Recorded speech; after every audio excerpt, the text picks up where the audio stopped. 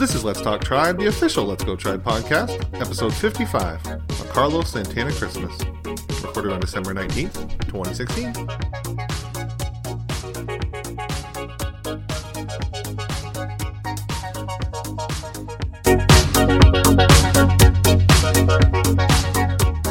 Hello and welcome to Let's Talk Tribe, the official Let's Go Tribe podcast. As always with your host, me, Matt Lyons, and Jason Lukart. Jason, how you doing? Doing pretty good. My winter break is approaching, so it's a good time of year for me. I don't even ask out of formality, but did you do anything exciting this week, Jason? There's a little indie movie with some British people in it came out. Rouge au Nez. I'm not sure how you pronounce the title. Rogue One, something along. I never heard of that. That sounds dumb. Does it have like stupid spaceships and stuff? And yeah, no, you would think, but it turned out it was pretty good for a little indie. We should also say for people that are expecting us to talk about it later, one of us didn't see it. We won't disclose who, but my favorite part was when they stole the Death Star plans. So clearly, I'm the one that saw it. I don't think Jason. No, I didn't see it. Did you see that Jason Kipnis apparently spoiled it on Twitter and people are mad at him? Yeah, I did. And I got to say, I mean, at the risk of offending another Indians player, I do think what he said was at least a mild to moderate spoiler. I wasn't going to get into it with him, but he could have been a little more cautious in what he said, I thought. Is anybody going to be surprised that Darth Vader's in the movie, though? Well, I guess I just spoiled it too, but damn it. Is anyone surprised by that thing? Surprised by. I mean, so I don't know. I mean, it wasn't, well, like you would have to be on a heavy blackout for seeing anything and also not have common sense to know he'd be there. Yeah, what he said was a little bit more than that. Anyone who's curious, but I don't want to repeat what he said, but anyone who's already seen the movie or doesn't care about potentially having something, you can track down Kipnis' tweet. I'm sure he hasn't deleted it or anything. It was a little more than just a character is in the movie. Yeah, it said where he came in and stuff, I guess. Which again, I didn't see it, so I don't know exactly how much he spoiled, but I didn't think it was too. So yeah, that was your big exciting thing over the week. That was my week. That and shoveling a fair amount of snow, being pretty cold, doing a little shopping. Rogue One was definitely the highlight. The snow was just enough for me where I can still justify just driving over it. So I still haven't shoveled quite yet. But we didn't get a ton. I don't know if you got a lot more in Chicago. We just got a little bit. So it was still drive over snow. Ton either. My father-in-law got us a snow blower, which now like the challenge is to figure out how the snow blower actually works so I can make use of it when we get real snow, which I wouldn't care about shoveling except for the fact that we have a driveway, which is like 100 feet long, and I don't need to be dealing with like 1,000 square feet of shoveling. So yeah, I always like it. I have a snowblower, but I never use it because it always just kind of like kicks the snow up, then it comes back at you. Maybe I'm using it wrong. I don't know, but I just like shoveling anyway. So I guess we should maybe talk about the Indians. I mean, if you have something to talk about relating to the Indians, I'm all for it. Well, you see, they did. They didn't do a whole lot. It's mostly other things that came out about people talking about them that's interesting this week. The only minor thing we were going to talk about, but there's nothing that much to add, I guess, is that they're kind of fading in the Edwin Encarnacion talks, depending on which writer you follow. So let's just change it kind of into, like, the further along these, like, what do I want to say here? The longer he goes without being signed, does that hurt or help the Indians in getting him, do you think? I mean, in theory it helps because, like, if his price is dropping, but I'm not going to believe they're going to sign him until I see a picture of him wearing an Indians jersey at a press conference. And also holding up like a big comical check and wearing an Indians hat and with an Indians flag behind him. Yeah, I don't think there's a very big chance anyway. Even if no matter how long it goes, I don't know. He would have to get really desperate to sign him. As long as Texas is still in it, signing anything, they can probably always outbid the Indians, I would think, right? Yeah, I would think. Yeah. I don't know. There's nothing else interesting to talk about with Edwin Encarnacion other than that they're kind of getting further away because we've talked about so much about him. He's not even an Indians player, but it's like the only target they had this offseason. Because I made that Sparkle post about the quiz for last season, even though they were all minor moves, but the Indians did quite a bit at this point last season. But this year, it's just nothing. I guess around the league it's a little slower, but the Indians especially, they're not even doing their typical throw everything in a wall and see what sticks signings yet. But they'll come. Once the other first basemen start getting signed, I think we'll either see them either do something with Encarnacion or start getting like the Adam Linds and other small signings of the world out of the way. I think we have a question. Like I said last week, I don't think there's going to be anything that ranks as anything bigger than a medium move. Right, because it's the same thing we talked about before. They were a team that's in the World Series. They were pretty good in the World Series. They just have a minor need at like first base, maybe relief. So there's not a whole lot they need to be desperate for. And we can save a lot of the Encarnacion talk for the questions later because we have a couple of really interesting new ways to think about it, I think. At least one really good question in the back end of what we got today from everybody. So let's move on to a player that I think we can agree we both like. We already talked about him a bunch. Carlos Santana. Earlier today, actually, someone tweeted out about when you look at the Baseball Savant, who uses StatCast data to kind of quantify the very specifics of like exit velocity. I think they do spin rate stuff. I don't know if on Baseball Savant, but all kinds of interesting stuff that they do. So somebody looked at, they were ranking the exit velocity, the number of balls that each player hit that had an exit velocity over 100 miles per hour. And number 10 was Carlos Santana, which is really cool. I think we all kind of know that he hits the ball hard, but maybe not that hard. And like, he's the top Indian by a mile. The next one is, I think Kipnis at 70. Yeah, so it's not even Napoli in second. It's Kipnis in seventh. Kipnis at 70. Lindor at 73, which I thought was interesting, and then Napoli at 74. And then another interesting thing is that Carlos Santana's hardest hit ball, according to Baseball Savant, was just a little single. It didn't even. It was a single off a slider. I couldn't find the highlight, and I couldn't get to MLB TV today because it's already in midseason form, but. I don't know if that was just a speed that he couldn't get a single on like a 111 mile per hour ball, but some reason he only get a single. So yeah, I think the hardest hit ball of anything you knew about Santana. I haven't looked at the data, but I'm pretty sure I remember someone saying near the end of the season that the hardest hit ball of the year was Giancarlo Stanton, which is not a surprise, and it was a double play ground ball. That was the hardest hit ball of the year. So I think the thing that with hard hit ball rate to remember is you can hit a ball really hard at a variety of different angles, including sort of beating it into the ground. I don't know how far the ball has to travel before they can register the speed. But yeah, I mean, Carlos tends to swing pretty hard. I'm surprised that like Napoli, isn't higher. Yeah. And it'd be interesting to kind of look at, the differences, I think, between the two of them because, they have the same home run total. In some ways, pretty similar players in terms of their profile offensively. But I'm certainly not. I'm surprised Napoli's low, I guess. Santana being high doesn't surprise me. He hits a lot of hard home runs, obviously, but he also hits a lot of pretty hard 200-foot fly balls. And I'm sure, some pretty hard grounders, too. It would be nice if he could get the angle into a little more ideal range more often, but I think that's true of almost everyone. Yeah, I think Napoli's almost like the opposite. I mean, he gets plenty of hard hit balls. Obviously, he's 70 out of like 600 players, but I think it's because the way he swings. He has to like up. What do you want to call that? Like he hacks it up when he swings, so it gets a lot of pop ups. When he gets the power to, he also gets a bunch of home runs. So he doesn't need as many hard hit balls as Santana does, because Santana hits a bunch into the ground and gets a bunch that just like squeak out of the infield. So I think it is an angle thing, especially between those two. But yeah, it is interesting that he's so low. I didn't think Francisco Lindor would be ahead of him. I actually thought Naquin might be, even though he was in less games, just because how many hard hit balls he had, even if he like died at the end of the season. But yeah, Kipnis and Lindor apparently harder hit than Mike Napoli.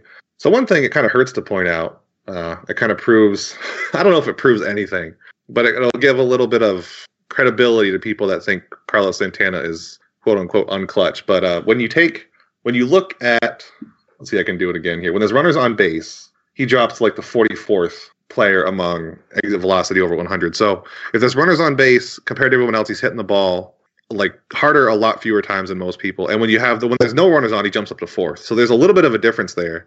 Do you think that means anything, or because there's a lot of other factors that could go into it? So there's too many things there, and 44th is still like I'm not going to get drawn into a discussion about whether Carlos Santana might actually suck. See what I'm saying, Jason? He's the worst player ever, and we should cut him because he doesn't hit hard balls. You weren't really involved with the site when that was like a legitimate topic of conversation regularly. So you came along right as most of the Carlos Santana suck stuff was like Ironic. Seeding. So you missed the biggest of those battles. As a veteran of those wars, and like my grandfather with World War II, I don't want to talk about it. Well, speaking of other old Let's Go Tribe things, something I found like just yesterday, there was a poll at the bottom of Let's Go Tribe's homepage. It was like, who should get 25 starts for the rest of the season? Ubaldo Jimenez and Aaron Laffey. Oh, yes. I know the poll well. That was a poll from like 2013. I just noticed it. I don't know if that says anything about me. It was gone for a while, and then it reappeared, and I've noticed it's been back. I don't know.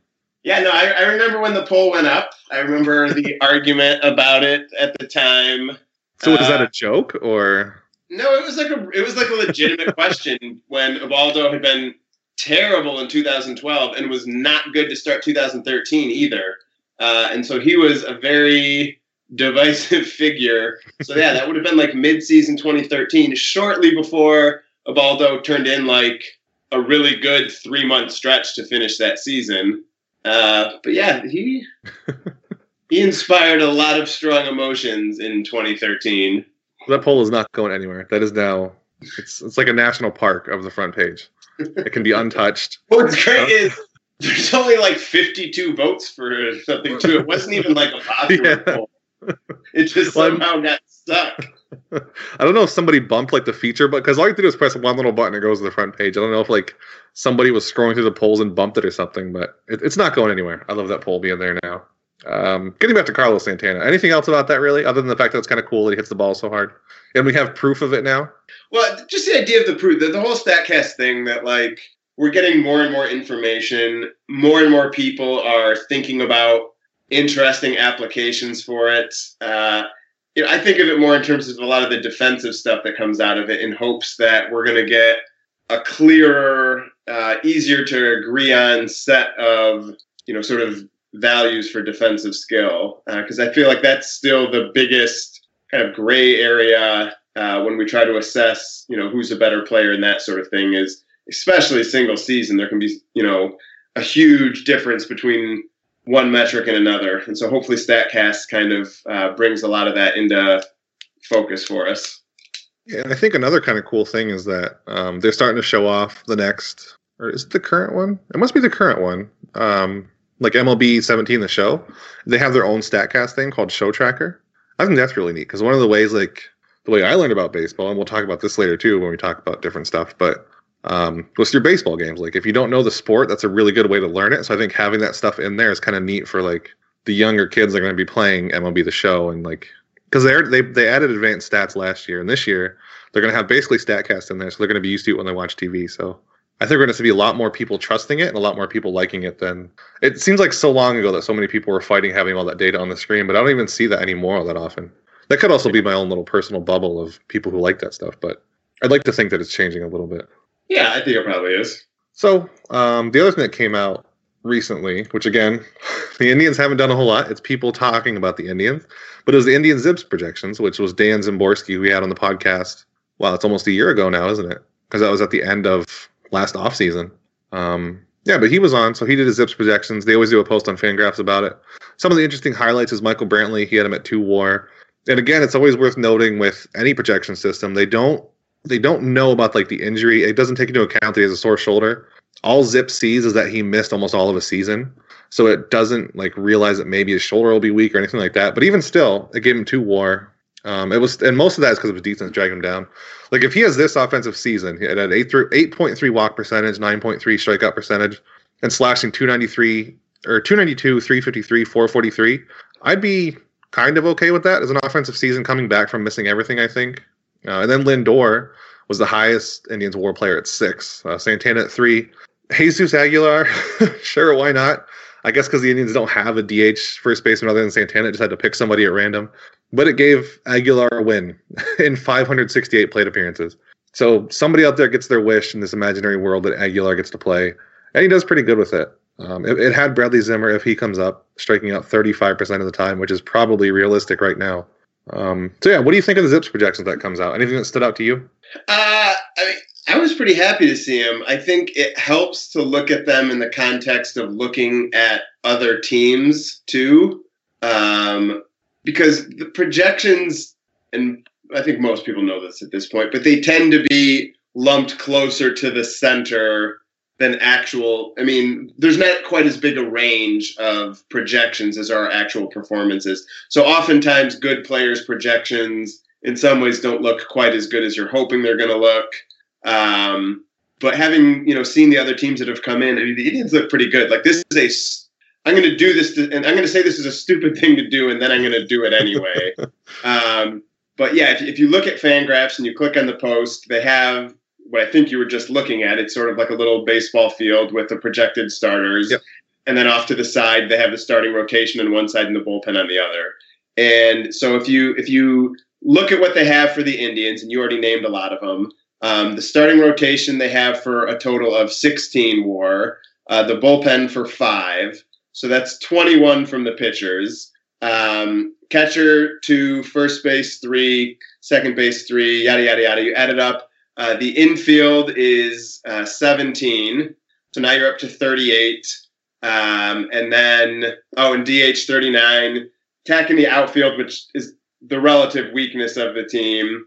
And you're up to 44.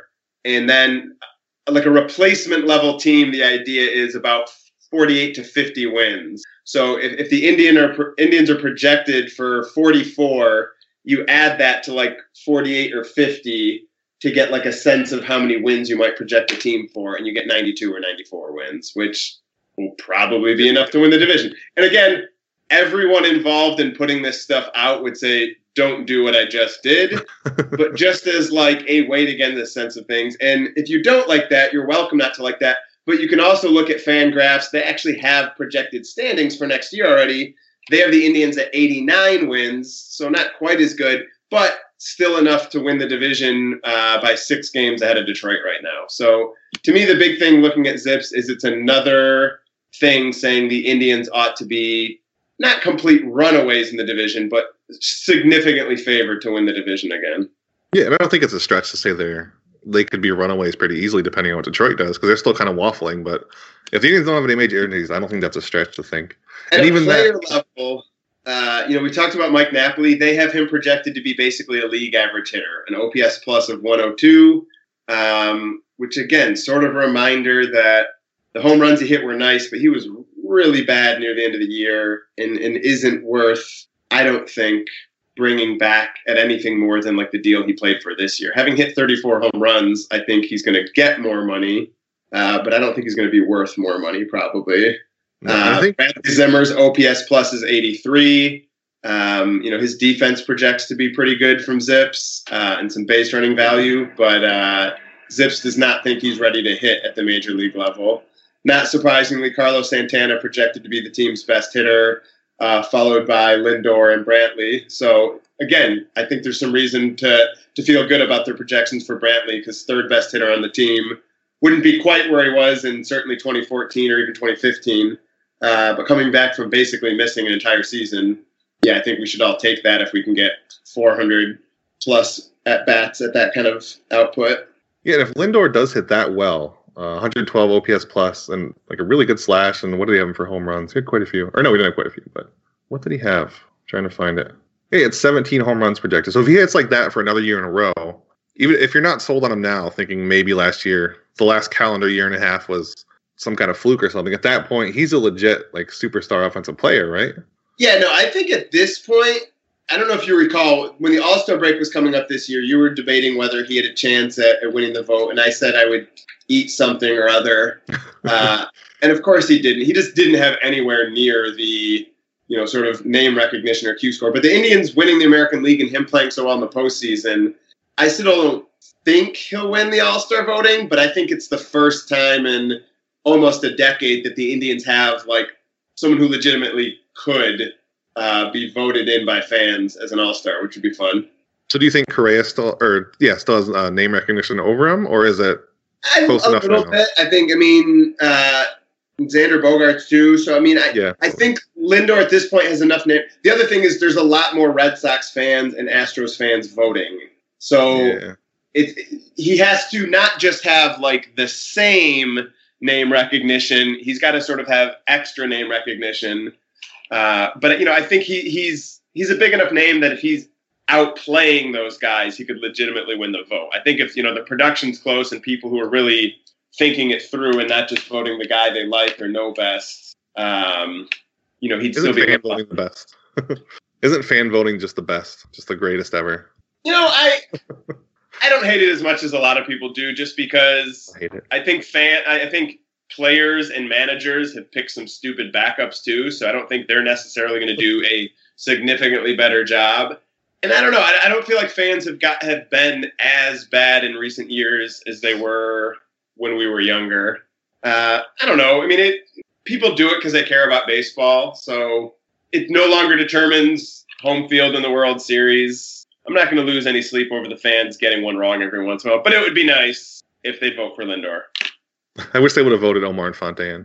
It was so close to happening. It would have been beautiful.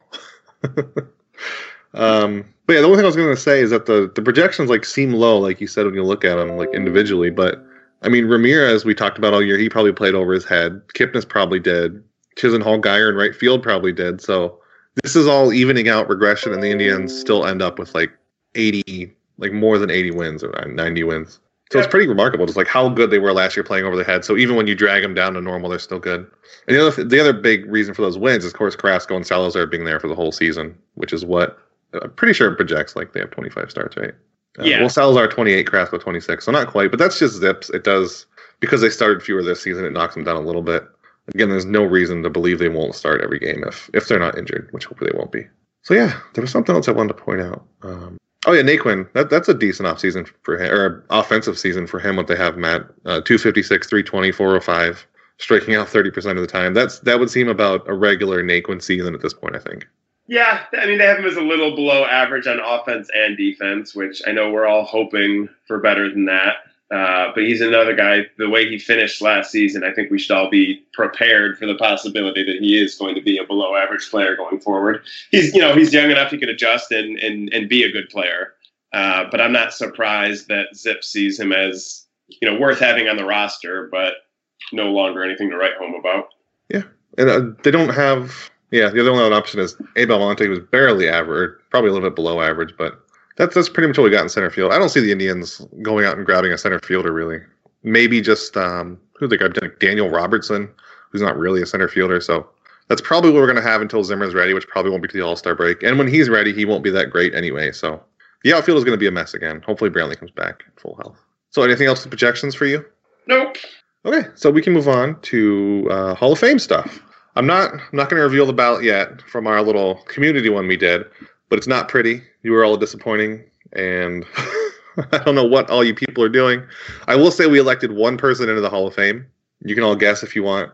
I think I said it the last time we talked about it, so you might know anyway, but we elected the total of one person into the Hall of Fame with all the votes. And I made sure it wasn't a bunch of people just voting for that one person. They're all legitimate ballots. It's just a middle of the, or not middle of the road, but as far as Hall of Fame talent goes, he's kind of somewhere on the border, and everybody's kind of agrees, sure, he should be in there. And it just happened that he got the one to be the most votes, I think.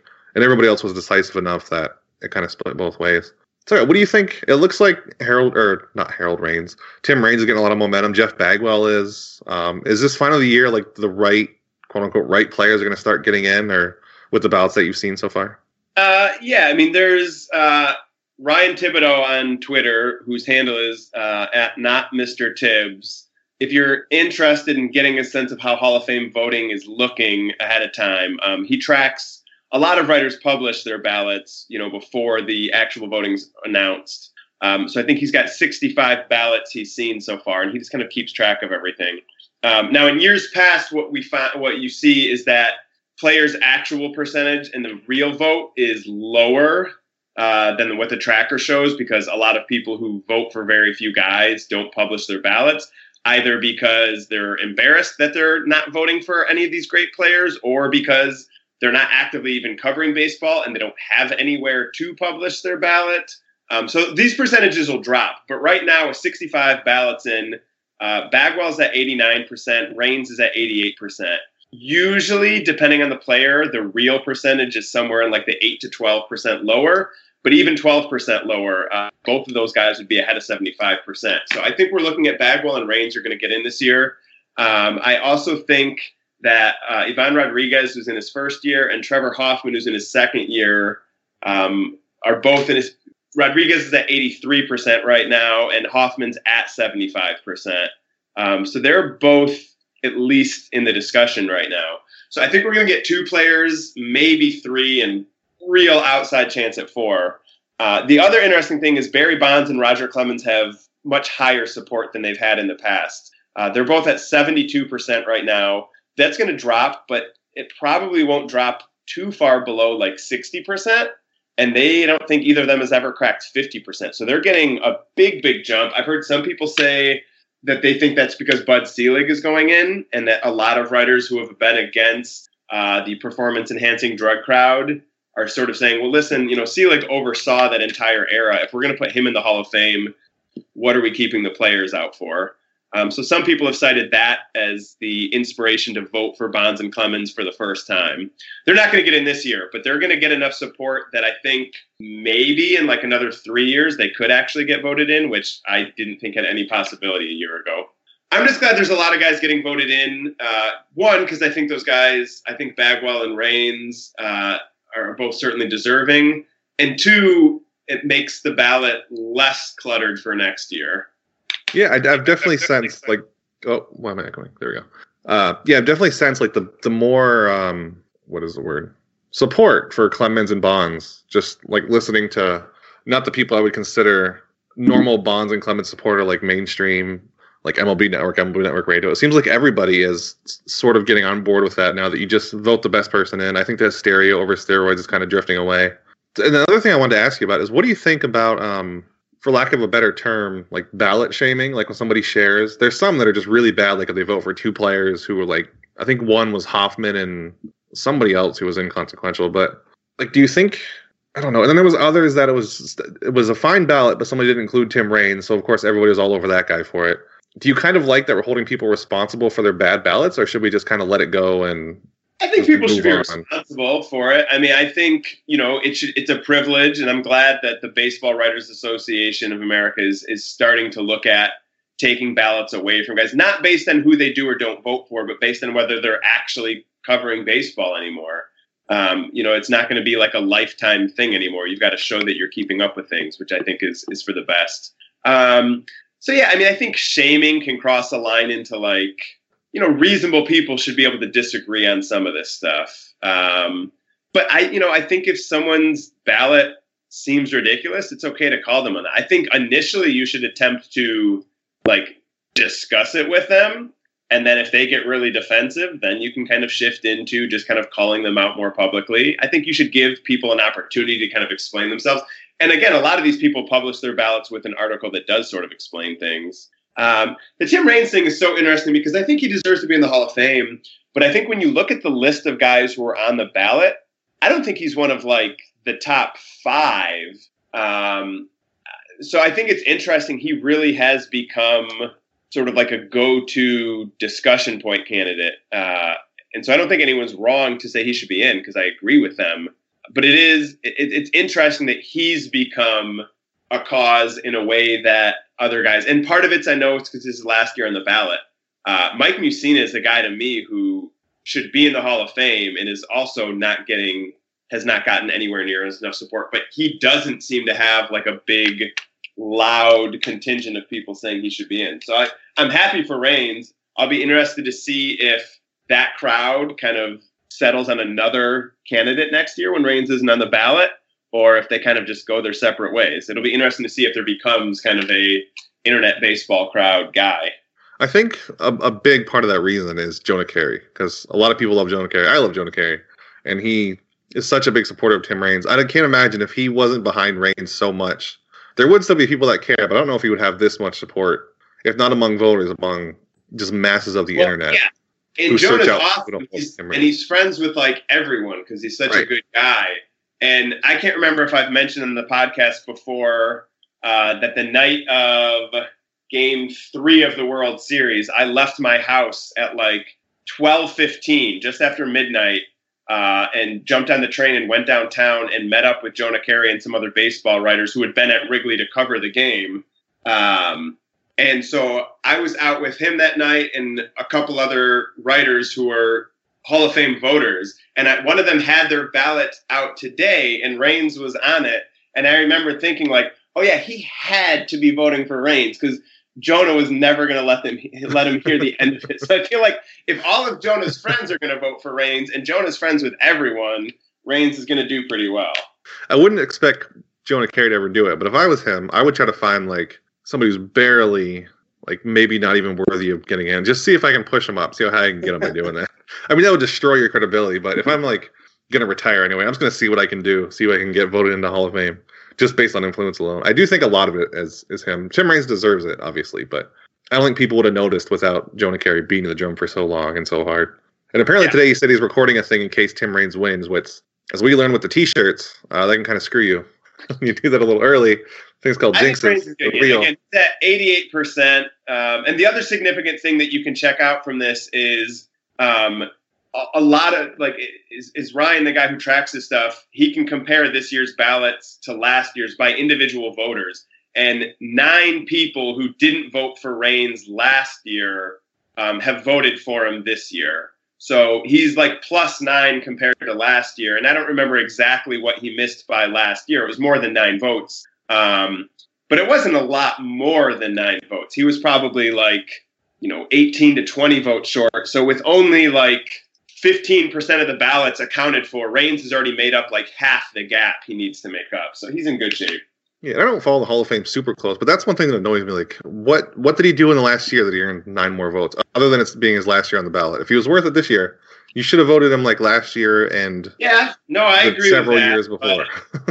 I guess I'm also in the better late than never sort of thing. That if people right now, then I won't worry right now about why they weren't getting it right before. So one last sort of Hall of Fame thing out of nowhere. What about Kenny Lofton? Do you think he was even close?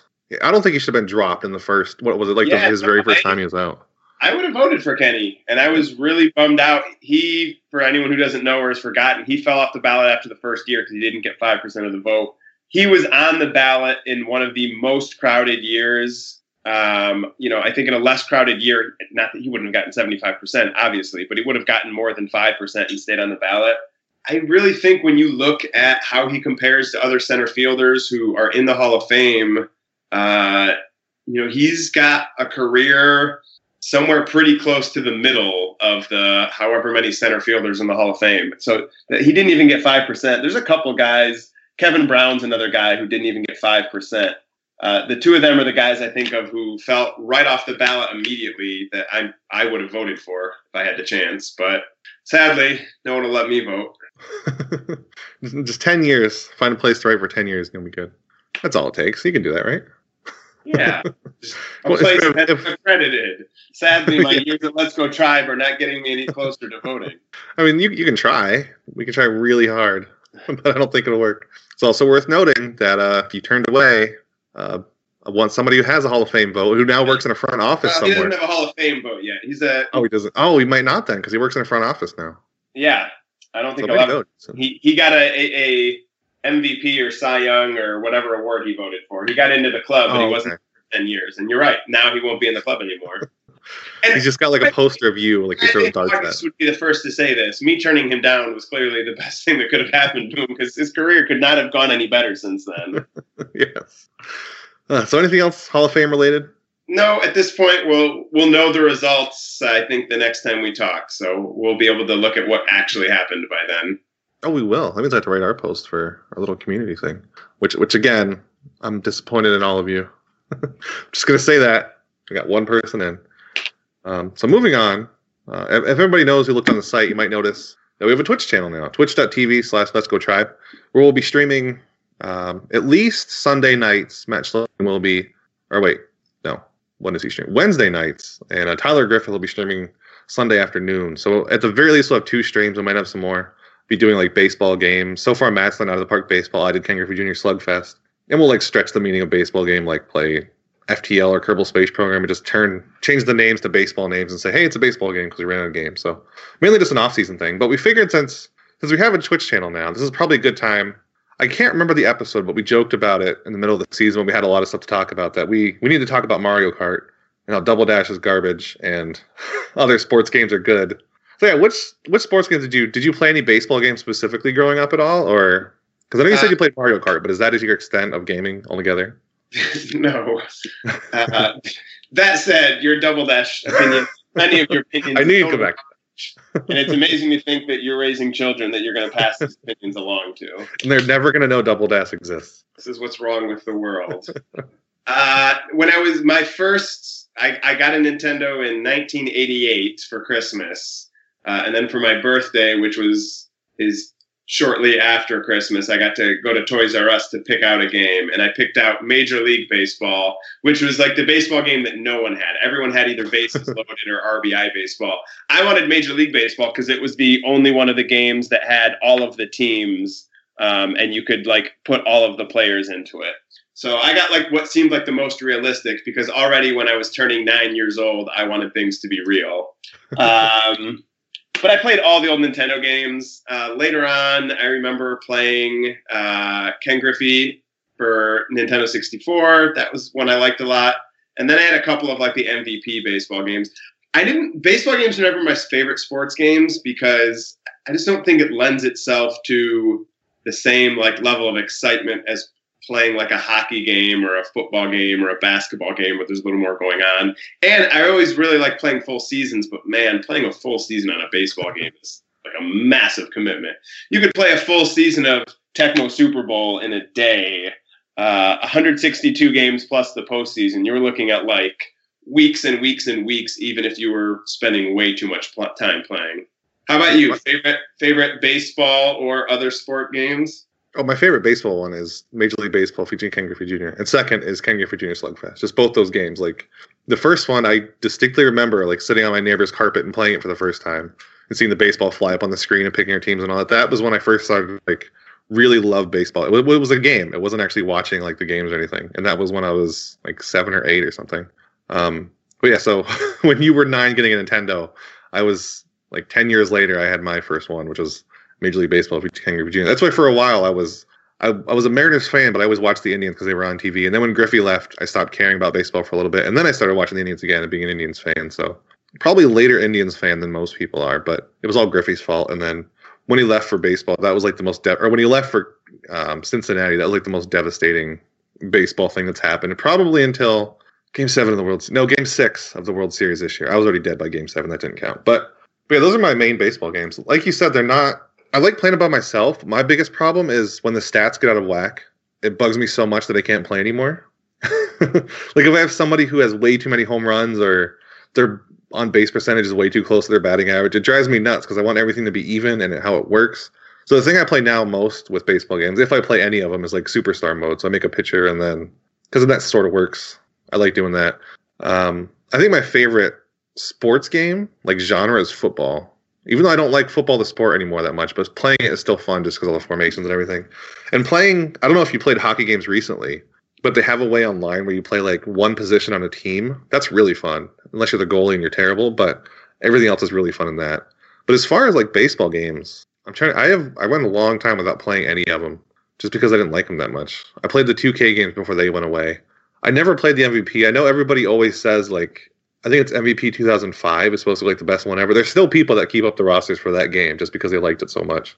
But yeah, that's about my extent of gaming. It was all football games for me when I was growing up, even though I like baseball more. But playing football games, there's just something more fun about it.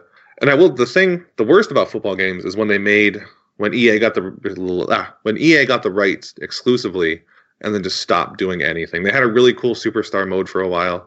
And there was that ESPN game series. I think it was ESPN 2K2 was the last one, something like that. But they had first-person football, and it's like 20 years later, and we still don't have it. So EA ruined football for me, and then now I don't play a whole lot of sports game, unless it's hockey playing just like one position online, which is a lot of fun. And yeah, or Mario Kart, the good ones like Mario Kart 8 or N64 or literally anyone but Double Dash.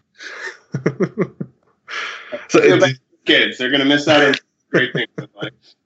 Is Double Dash the only Mario Kart game you played? No, I mean, I was playing Mario Kart back when you were in diapers, son. The original one? Nintendo, which Super Nintendo remains my favorite video game system ever. And then, yeah, the one on Nintendo 64. They're all good, but to me, Double Dash, that's where they peaked. The one I remember most about the N64 one is when I got an N64. It wasn't for like my birthday or Christmas or anything.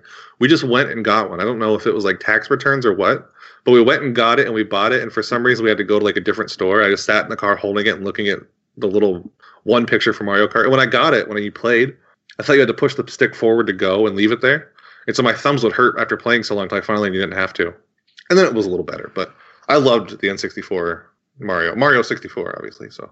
Yeah, I mean, I think so much of this for any of these games is also like when you played them and what situation you played them in. Double Dash was when I would have been like 26. I was living with 3 other guys in an apartment that was like a total just like guys apartment. We paid like $290 a piece in rent, so we could all afford to be like layabouts, not doing anything very productive because we didn't need much money. And the 4 of us would play like 4-player versus mode races for like 2.5 hours a night, like 3 or 4 nights a week. And I was better than any of them. So being really good at something and beating all of your friends over and over and over again tends to make it a highlight for you. So that was around my time when I was a teenager and I was thinking that Nintendo games weren't cool because they were all too kiddie for me. Yeah, I never went through this stage. I never stopped playing particular kinds of games. I never, like, I saw Toy Story in theaters when I was 15, which, like, 15 is, like, the ultimate, I'm too cool for a cartoon. But no, I saw Toy Story. Oh, I was heavy into that phase. That was the only phase I went through, was that I'm too cool for cartoons. I didn't have, like, an emo phase or anything like that. It was, I can't watch cartoons. I'm big now. I'm 12, damn it. But, yeah, that might be why I don't like Double Dash. But even playing it now, I didn't like it a whole lot. It's better than the original Wii one, I'll give it that. That one was awful. Everything about the Wii, it's just terrible. Yeah, the original Wii one is the last one I played. I haven't played, like, whenever BioShock came out, that's, like, the last new video game I've played. So whatever innovations there have been in Mario Kart in the last decade or so are beyond me. We have, like, full-body suits, and you transport different dimensions. You're missing out on a whole bunch of stuff, Jason. You get to go up in a helicopter when you play. It's crazy. In my day, the controller gave you blisters, and you liked it. That's the thing. I don't know if you get blisters anymore because they have the soft rubber. I distinctly remember Mario Party, though, with that N64, the little nub, and you rub it, and it just digs into your hand playing those mini games. Those are good times. So moving on from that very important topic of sports baseball games and Ken Griffey Jr. Slugfest being just the greatest thing ever. So next week, obviously, because it's Christmas, we're not going to be recording anything. I don't know about you, but I'm going to be driving.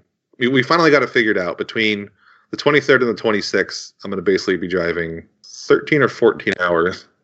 So we're not going to record a podcast anytime soon. We'll be back on the 1st of January, but this is our last one of the year. And we were thinking of doing like looking back at the year, but we've talked about everything. We've had podcasts all year long at this point, except for the very first couple months. So what we want to do is something a little different for next week. If anybody's listened like over these whole podcasts and you have a specific conversation that sticks out to you, we're going to do kind of like a best of Let's Talk Tribe thing. I'll maybe record something like explaining what each section is and when it came. And so if you have anything in mind, you don't even need to know an episode number or anything like that. Just a conversation that you remember that we had that you liked, let me know and I'll try to find it and I'll add it in. Otherwise, I'm going to listen to my own voice for like 20 straight hours to find different conversations. And nobody wants that. I mean, I don't know if you listen to your own voice, but it's awful when you do it for a while. You get used to it, but yeah, if anybody else has any suggestions for like best of Let's Go Tribe moments, I'm going to do that while my wife's driving sometime when we're switching off, so I'll have something to do. And yeah, I think that'll be neat. We'll try to do that every year, I guess, so we can have at least 1 week off for the podcast. Because I don't have anything like to look back on. They went to the World Series. That was fun. Until the end, that part wasn't fun. That part. They went to the World Series. Going to the World Series was fun.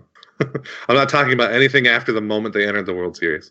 And the Indians right now, they're doing their, I don't know what you'd call it, but they're like re-going through all their tweets that were popular in the year and a lot of them are during the playoffs. And you can just feel the sadness coming through those tweets.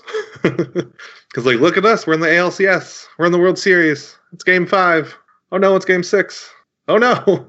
It just gets worse and worse. But the weirdest thing was listening to a podcast, like the official Indians podcast. It was Jim Rosenhaus. Like baseball's been in the off season for like 2 months, but listening to that, it was instant nostalgia from a whopping 2 months ago.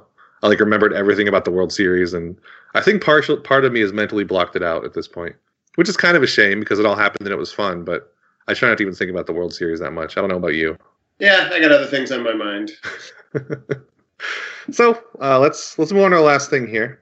Anybody in the comments now, if they have a question, they can ask it.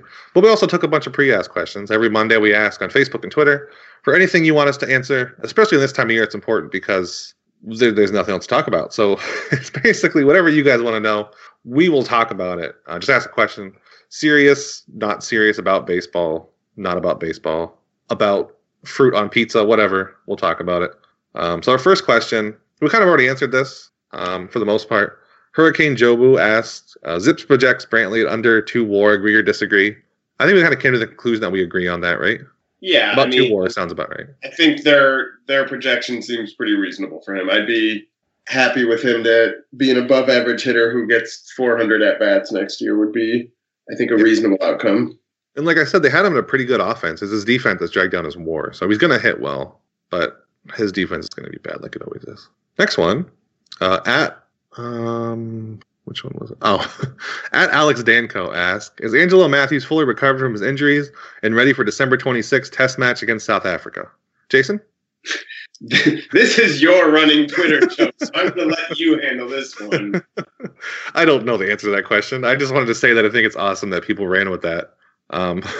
For anybody who didn't know, it started in like the middle of the season where the Indians would get blown out, and then I would just get bored of live tweeting destruction, and so I'd just start tweeting about the, which was a Sri Lankan cricket team, and it carried over. I try not to overuse it, but people tweet at me when the Indians are getting blown out, like, how are the Sri Lankan doing? So that was fun. That was especially there were so many fun Twitter moments in the postseason, especially, but this whole year was a lot of fun, and that running gag. I hated that I probably could have used it in the World Series. That was a shame, but it was fun. So yeah, I don't know if he'll be ready. I will say the only way I know those things is I have to Google in like 2 seconds, find the first Sri Lankan name I can find and make a news thing out of it. I don't know if I was wrong on any of those tweets, but it counted enough apparently.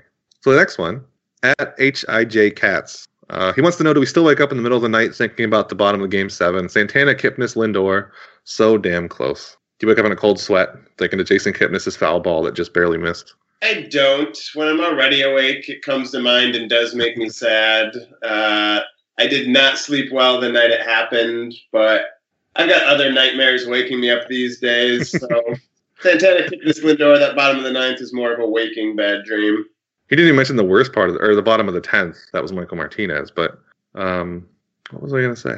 Oh, I hate that song now that they play. I watch MLB Network a lot as background noise. And there's one song they always play when the Cubs come on, and it's a World Series, and I hate that song now. And it's awful. It was close. It's weird to think at this point, too, right after that game happened, I did not want to write or talk about baseball. It's weird to think that a month later we'd still be writing a lot and the podcast is going smoothly every week. I couldn't even imagine talking about baseball the first few days afterwards. I think the first thing I wrote was about Carlos's extension 4 days later after the recap. That was not a fun little span of time. But yeah, I'll still follow this again. I've read a ton of baseball stuff, and obviously talking with you every week. I have not watched a minute of sports since Game 7. Not nothing. Not a basketball game, Really? not a football game, not a soccer, nothing. I haven't watched a single minute of sports in, a month and a half now. How did you resist watching soccer all that time? I'd rather watch soccer than football. So. I've watched a little bit of hockey, but I usually watch quite a bit of hockey. I just haven't watched any. In football, I have watched a little bit of football just to know what's going on. I can't get into basketball. I wish I could because the Cavs are good, but I can't watch them anyway. So, wait, is it because you don't want to? Is it because nothing can compare to the World Series, or you don't want to think about the feeling of sports right now? Yeah, I don't know. I can't. I just right now can't bring myself to care about any of it. So when baseball's back, I'll care about baseball. Like I said, I've been reading baseball stuff every day. But yeah, I just can't bring myself to care about the NFL or NBA or college stuff at all right now. The worst part, I'm going to blame you entirely for this, is before I did this, before I even started just doing the writing, before writing the site, I could go with baseball offseason and just forget about baseball and let the offseason happen and not constantly think about it and want baseball to be coming back. But now it's all I want for 6 straight months. So thank you, Jason. That's very nice of you. Thank you for cursing me with this, with wanting baseball to be back every waking second. Always nice to share the love. So the next one, at Daniel Square E. He wants to know, if we don't sign Encarnacion, what are the chances of an extension for Santana? So I guess we'll tie those things together. So if the Indians, what are the chances? Oh, extension. I was thinking taking up his option. So since the Indians are probably not going to sign Encarnacion, do you think Santana's going to get an extension? Yeah, that's an interesting thought. I feel like if they were to extend him, they'd want to extend him for like a year. And I don't know if you're Santana, like unless they're also bumping your pay for next year. Yeah, I don't know. That's an interesting like alternate angle. Is, do they think enough of how he's going to do going forward to try to lock him up for a couple more years? I mean, I love Carlos, so of course I'd be on board for it. Lifetime contract. But I guarantee you, I mean, the way he phrased this question is perfect, because this is exactly how a ton of Indians fans would react. Would be like, oh man, instead of going out and getting Edwin Encarnacion, they're just bringing Santana back. They're the worst. So I look forward to people losing their minds about the Dolans being terrible owners and cheap if they were to extend Santana. Yeah, I mean, I'd like to see him extended. But God, off the top of my head, I can't even really think of like what I think a reasonable, say, 2-year extension would be. I guess maybe like an extra, maybe like $15 million each of those years or something like that. I would think his option year is $12 million, so just to bump that up a little bit. So I don't know. I'd be up for it because I'd like to see him stick around. I guess I would bet against it though. I don't think they're going to sign Encarnacion. So I think if this isn't either or, they'd have the money for Santana. I don't think they'll extend him though. I think depending on how he does this year, is it next year he's a free agent or next year is his last year? Yeah, no, this 2017 is it. He'll be a free agent. Okay, yeah. It depends on what he does this year. It'd be interesting to see if they do a qualifying offer for him. He's got to be pretty close at least, right? Yeah. If he performs anything like he's projected to. Yeah, exactly. If he has a season like this one, he'd be worth it. Especially given that like I don't know if the new CBA would change things at all, but if he has another year like this, I think they'd make him a qualifying offer. That's crazy that he's like a year away from being gone, probably. It's crazy. Okay. So, next one. Tom Wayan on Facebook. He wants to know why not Napoli. Good for town, the clubhouse, and fans. Good bat. Good glove at first. So those last two, good bat. Meh. He's got a powerful bat. It's not a great bat. And good glove at first. No. We thought maybe he'd be average at first base. He was not average at first base. I'd say he's good for the town and the clubhouse and fans. Enough fans like him, but as far as bat and glove, the two things that are the most important, I don't think he's irreplaceable at all. What does good for town mean? Like, I think it's just the same as good for fans. Right. Because if it's different, it would be like he's doing a lot of like charitable work or something, maybe, which if that's true, I haven't heard about it, but good. But yeah, otherwise it seems like good for town is just another way of saying good for fans. And honestly, as an Indians fan, I feel like I'm qualified to say this. Screw what's good for the fans. Like, the Indians just made the World Series. If fans aren't going to show up next year, I have nothing polite to say to those fans. Like, it shouldn't matter if Napoli's back or not. You should be going to Indians games if you ever go to Indians games. And whether they sign anyone in particular between now and opening day shouldn't really have any impact on it. You should, even like in signing Encarnacion, shouldn't have an impact on it. You should be going to Indians games already next year because they're American League champions and they're probably going to win the division again. Like, you're a crappy baseball fan if you can't go to Indians games next year. Yeah, I'm not that much onto that side of the agreement, but I agree with you for the most part. I think it's about like those fringe fans who just care about like the Mike Napoli's being big and fun, where it would kind of have an impact. I think there are enough dedicated fans that, well, we saw last year there wasn't, but the fans are going to come regardless. But it's the little things that help get more fans, I think, like the Mike Napoli's. But he's not worth it if he's not playing well in the field, because if he's not playing well, fans won't like him anyway. I'm firmly on the side of like winning creates team chemistry, winning creates fans liking players. It's just if you win, everything looks good, and if you lose, everything looks bad. So Party at Napoli's became a fun thing because the Indians were winning, and when it became a big thing, Napoli was hitting well. And then the team continued to play well, so fans didn't, frankly, notice that much that Napoli wasn't hitting very much by the end of the year, and it had just become a fun thing. But yeah, if he comes back and bats, 188 from opening day on, Party at Napoli's is going to be... Why did Indians re-sign him? He's too old. Yeah. I would imagine that the Indians collapsed in the second half, like the feeling towards Napoli, because his collapse would have perfectly aligned with the Indians going down, probably. That would have been crazy. And Luke Randall in the comments, he says, I haven't eaten since Game 7, hunger strike. I would advise against that. You're probably dead by now, right? A month, you're dead. If he's not, clearly it's working for him. So if he's still typing, I'd say his diet's going well. I don't know what you'd be striking. Like, you're striking the fact that they lost? Like, I don't know.